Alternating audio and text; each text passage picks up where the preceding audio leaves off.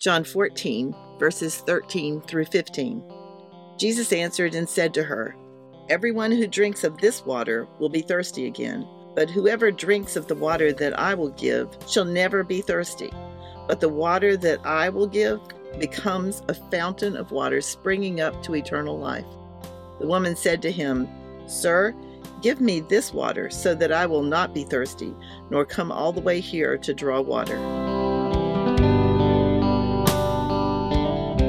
I'm Wanda Hardy Kidd, a retired campus minister in my late 60s from North Carolina. A couple of years ago, burdened by grief, I left home alone. A road trip, just me, my truck camper, and a broken spirit. But I found healing in my desert wandering.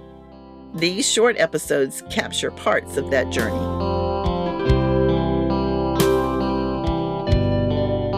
Journey Through the Desert, Episode 14, Water and a Wash.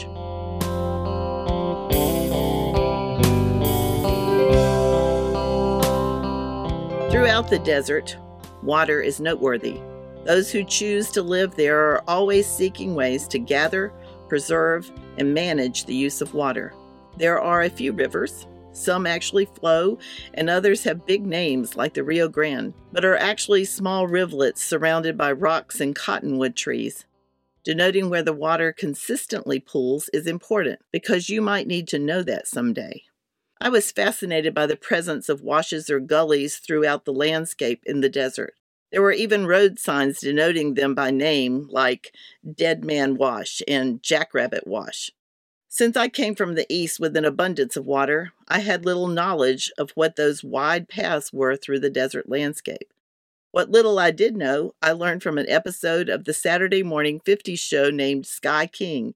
In that episode, Uncle Sky's niece, Penny, and a friend were leading their horses through what they thought was a well-worn trail, when, with no warning, they heard a wall of water coming towards them, which put them in real and present danger. Of course, Uncle Sky saved them with his twin-engine Cessna, but my takeaway was that water in the desert is a resource of extremes. I have a friend who grew up in Arizona and spent time in Germany when her husband was in the military.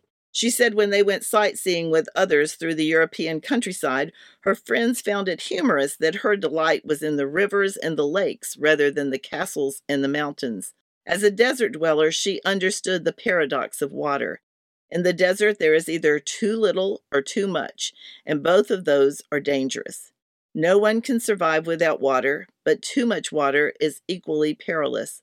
I have been in the desert when the sky opened up and the dry earth could not absorb it in real time. It is terrifying. Much of our lives are like that. The very things that are needed to survive, like water, may change without warning and overwhelm us. The qualities we believe to be our strengths can quickly become our downfall. A person who wants to be fit and healthy can become obsessed with exercise and controlling food consumption. A person who wants to successfully use their gifts for a career can become sucked into the belief that they are nothing without that success.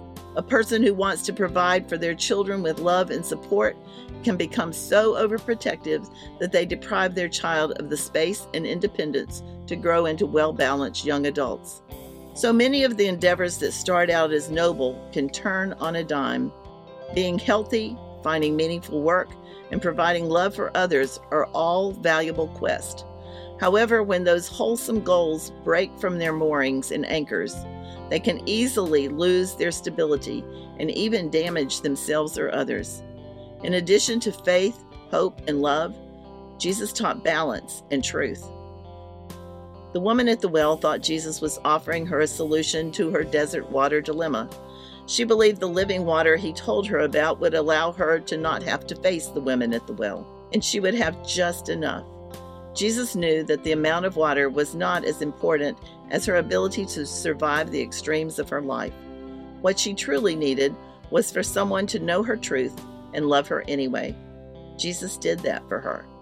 To tether ourselves to a Savior who understands the extremes of life and stands with us whether our life is parched or the water is rising, is to understand the meaning of the cross.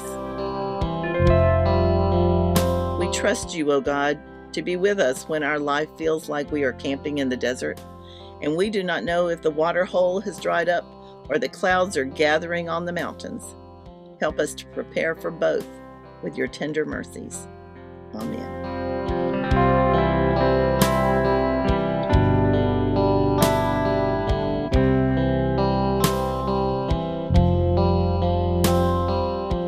This is Mitch Randall, CEO of Good Faith Media. We provide reflection and resources at the intersection of faith and culture through an inclusive Christian lens.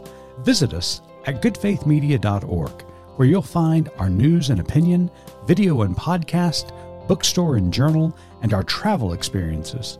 You can also make a tax-deductible contribution to support our work and make podcasts like this one, Journey Through the Desert by Wanda Hardy Kidd, possible. goodfaithmedia.org. Thanks for listening.